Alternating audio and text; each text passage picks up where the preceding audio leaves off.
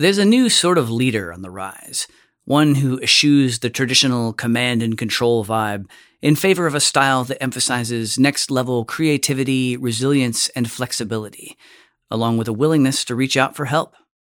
There will be more demands on projects to be delivered quicker. There will be more demands on projects to be delivered at lower costs. There will be more demands for projects to meet specific customer needs that are ever changing as well. So it takes a lot for a leader, a project manager to cope and catch up with all those challenges. And you need help. So you actually need to ask for that help. People need to trust you. You need to be authentic with the way you come across to people so that people can actually step forward and provide that help for you. The world is changing fast, and every day, project professionals are turning ideas into reality, delivering value to their organizations and society as a whole. On Projectified, we'll help you stay on top of the trends and see what's ahead for the project economy and your career. This is Projectified.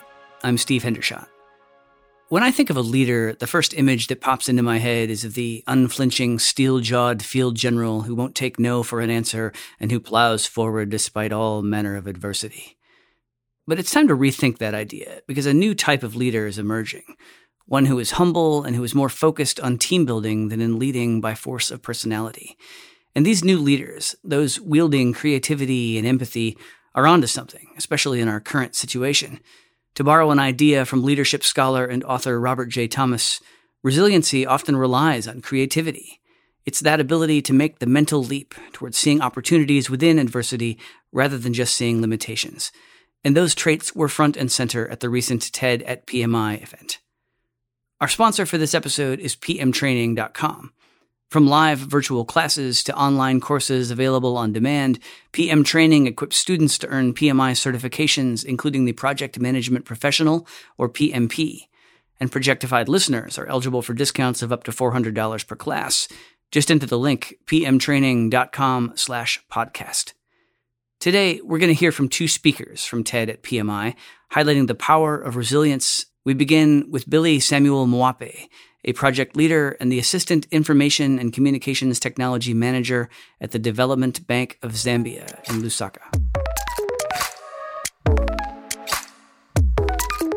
Why do you think resilience is such a key skill for a project leader?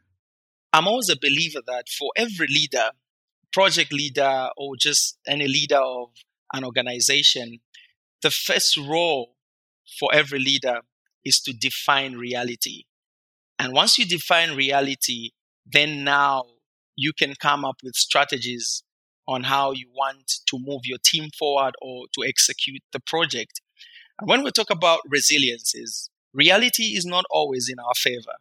I can give an example for what is happening right now. We have COVID-19.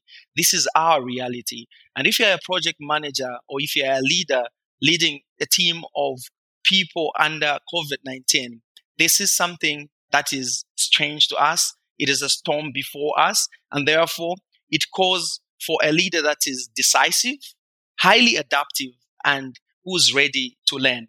It is very critical for every leader to be resilient. But then what is resilience? We need to break this down. So for me, to be resilient, a leader really needs to know the roadmap.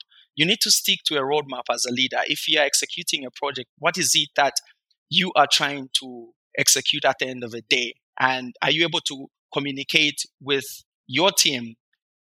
Do you have a full focus on the mission of what you're trying to do? During turbulent times such as this one, there's need for a leader to really focus on the positives. And secondly, there's really need for a leader to be transparent. Be authentic by sharing what you know and what you don't know. There's usually this feeling of wanting to be correct all the time as a leader, but it's a false feeling. You are doomed for failure if you always think like that, because you have to be authentic. You need to know that there's some things that you will not know, especially in uncertainties like this. So you really need to be transparent with your team. Your TED Talk centered on a project that required all manner of resiliency, but that had nothing to do with your work at the bank. Instead, it was the project you and your wife undertook in response to your infant son's diagnosis of cerebral palsy. How do you think that asking your team of therapists to work through agile sprints affected the outcomes versus if they had just coordinated in standard healthcare fashion? We were able to have focus with a roadmap which was very clear and a shared vision. We managed to achieve results faster than ordinarily we would have achieved them. Look at it in this way. I always kept on thinking, if we allowed them to do their great work, they are awesome in their own specialization. But then what was going to happen was that they were going to start working in silos. And it was possible that we're going to have antagonistic efforts where people did not know what we were working on. I'll give you a very good example. A physiotherapist asked us to be folding our son's legs because the muscles in his outer legs were actually pulling outwards. We were warned not to allow him to sit in W shape. So once we were told that, we needed to communicate that information to other therapists such that whenever he goes to the speech therapist, because when you go to the speech therapist, it's not just about speech. The speech therapist connects with the child through games and other activities. So those activities, they needed to speak to what the physiotherapist was doing. So it was at that moment when I really emphasized on this team coming together. So we had to go through the group dynamics and we merged. At some point, it was awesome that we were able to have 3 therapists in one room and really understanding what we were working on. So we were able to focus on certain sprints because of this type of approach of having a roadmap and then having clear deliverables we needed to meet in the short term. The iterative nature of sprints also affords you the chance to get creative along the way. What's your advice on how to cultivate that ability to make smart midstream adjustments? Possibilities are all around us. And everywhere we look, there are opportunities, even in unexpected places, like difficult times, like the one we are going through under COVID-19, or the one we went through, or we keep going through with my son, because it's still a project that is running. I really want to emphasize the fact that every project leader should realize that failure is a natural part of progress. And we really need to be honest and authentic about ourselves and our team. We need to know that we can fail early and learn from there and pick up so quickly. And then for us to cultivate the attitude of creativity, every leader should actually trust the people on their team. Know that leadership is not about titles, but leadership is about disposition more than the positions that we carry as project managers, project directors, PMO directors. We need to realize that in the synergies is where lies the magic of achieving big successes. And then, creativity usually comes in uncertainty. When things are okay, we are in our comfort zones. We are dealing with things that we are familiar with. Therefore, we just continue with conformance because this is something that we already know. But then the moment we are hit with uncertainty, then we know that there's a high need for us to tap into the creative mind. So as a leader, always create a conducive environment for your team to fail. But then what is important is how you pick up from that failure very quickly. Then most importantly, go for little steps. Big visions are good, but then if you put them before you in turbulent times, they have an ability to actually crush you and you will fail to see beyond that. But when you concentrate on the little daily activities, they give you that satisfaction, the daily satisfaction that you're able to meet the little goals, and that hype up the momentum for you to actually achieve the culminated successes that are actually beyond the imagination, something that you would have never even imagined or planned for at the beginning of the storm. Are you a different leader as a result of coming through this? Totally. My son is my role model for resilience leadership. Every time I look at him, I see scars on his body because as a leader, as a father, I needed to make hard decisions at some point because I was at a point of babying him and protecting him from the pain, from the harshness of this world, and allowing him to actually just not develop at all. But then as a leader, I realized that I needed to expose him to the world. He needed to attempt to run. He needed to fail on his own, have some scars on his body, and then pick up lessons from there on his own. So this has totally changed the way I perceive people. You don't need to micromanage people. People have the capability to learn on their own, pick up on their own, and that stays as a permanent neuropath in their head. That skill stays in them. When you micromanage people, what you do is you turn them into robots. And the time you will not be around, your team will never perform because they're so used to you showing them what to do, move from point A to point B. And guess what? With artificial intelligence, routine programming is no longer sensible for all of us. You need to allow people to grow on their own. So I've become a type of leader that actually advocates for a self-managing team, a team that actually cultivates creativity, and a team that cultivates openness in the way that we communicate. At the end of the day, you are only there to shape the direction. You're only there to show the vision or to share the vision. Your team will actually help you achieve those results. So this is what I've learned coming out of this experience that I've had with my son. Every day I wake up, I just look at him, and then I'm so proud within me that there goes my champ. He fails one time, he fails the second time, the third time he learns how to balance on his own. All I have to do is to make sure that he doesn't harm himself. But a certain level of exposure is very important. And so this applies to leadership as well, if you ask me. Flexible, creative leadership is part of building resiliency into a project team. But it won't mean much without the ability to get the whole team on board and to get all the stakeholders to buy in. To do that, one of the most powerful tools at a leader's disposal is storytelling. That was the focus of Chibuke Amichi's TED at PMI address. I spoke with Chibuke about how he thinks about crafting those narratives in his work as a principal subsea intervention engineer at Shell Nigeria Exploration and Production in Lagos, Nigeria. How have you learned to think about the power of narrative in terms of its ability to get team members on the same page, rowing in the same direction?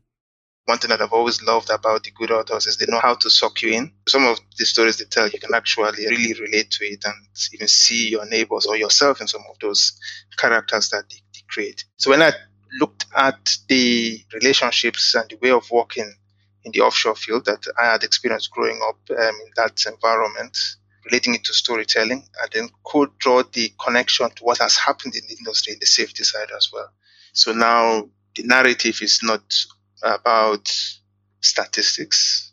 It's more about keeping you safe, keeping your family safe. So we take the safety incidents or the mishaps and the events of the past. So in every communication, in every interaction, we say, okay, this happened here, and people see what has happened.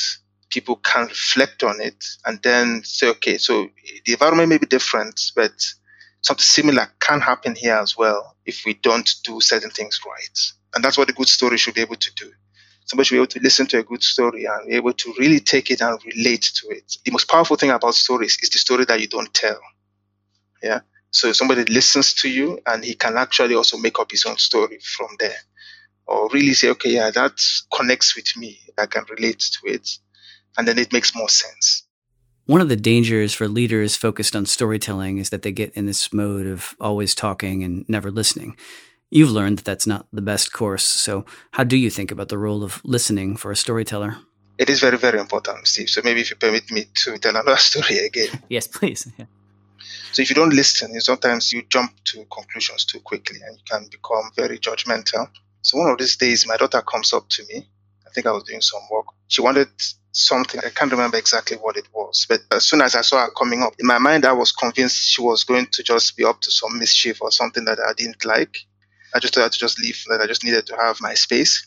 She was taken aback. And then she said, Daddy, no, I just wanted to, I think it was to give me something or something that I needed. And then I took a step back and I was like, okay, here I am. I didn't even just wait to hear somebody out. I mean, I'd already basically jumped to a conclusion and decided on the actions to take. So even though I've had experience, led people in my workplace and all that, but sometimes you find out that you're still not there. It is very, very important, actually, that you do take that step back and not just listen to what people say, but also listen to the things that they don't say. And I think that's also the most important thing. Because sometimes as leaders, the way we come across, just like the example I gave you, Steve, in my own personal space, the way we come across can preclude people from actually opening up and telling you the things that you need to know. And then what that now means is, so as a leader, you end up making decisions with limited amount of information. And we all know we live in a time where information is most critical. So it is very, very important that you create that space and be deliberate, that people understand that you are willing to listen, not just to hear them, but to actually listen to them, to what they say and what they don't say. In your TED Talk, not only were you speaking about storytelling, but you also got the chance to work with some storytelling pros from the TED team in the process of crafting your talk. What did you learn from that experience that will affect the way you tell stories in the future? So I think one of the things that I learned working with them and with their guidance was reflection, being more disciplined in preparing your story. I realized working with them, and then by the time we had the conversations and the stories started coming out more strongly, you can zip through life without really stopping to assimilate all the things that you have learned, or all the experiences that you have felt. That can meet you, for example, Steve, and a few years down the road, I would probably sitting to reflect on it and realize that, actually at that moment, there was something that came out of it, something that I learned, or something that I actually probably did subconsciously. So that's one of the things that came out from my conversation with them. And it also helped me to actually understand. So when you talk about storytelling, leading teams, or engaging with people, so it was slightly different from what I initially thought it was. So you have to be a little bit deliberate. You have to be prepared and strategic in the way you sequence the events and the emotions. Let's put it this way, Steve. Before I started working with the TED team, I would have classified myself as being more spontaneous in when I tell the stories. But what they taught me actually is to be more strategic and intentional. We all have a story to tell. Our lives generally are stories. So it's just good for people to reflect on it and then let their stories show. That's how you connect and you form meaningful relationships. We're all living in a golden age for resilience. We didn't ask for it, but it's here. The thing is, it's also a golden opportunity to adapt, to create, and to innovate. I promise you, when Billy and Chiwuke applied to do TED Talks, they both had an idea of what that would mean, and that idea included bright lights and a big stage, along with an adoring live audience. Instead, they each recorded their talks in a quiet room with naught but a cameraman to supply that interpersonal feedback. But if you watch their talks, and I encourage you, go watch their talks, you'll see that their stories of resiliency and creativity came through just as clearly, and maybe more so, because of the ways they had to adapt. Thanks again to our sponsor, pmtraining.com. From live virtual classes to online courses available on demand, PM Training equips students to earn PMI certifications, including the Project Management Professional, or PMP. And Projectified listeners are eligible for discounts of up to $400 per class. Just enter the link pmtraining.com/podcast. Thanks for listening to Projectified. If you like what you heard, please subscribe to the show and leave a rating or review. We'd love your feedback. To hear more episodes of Projectified, visit Apple Podcasts, Google Play Music, Stitcher, Spotify, or SoundCloud, or head to pmi.org/podcast.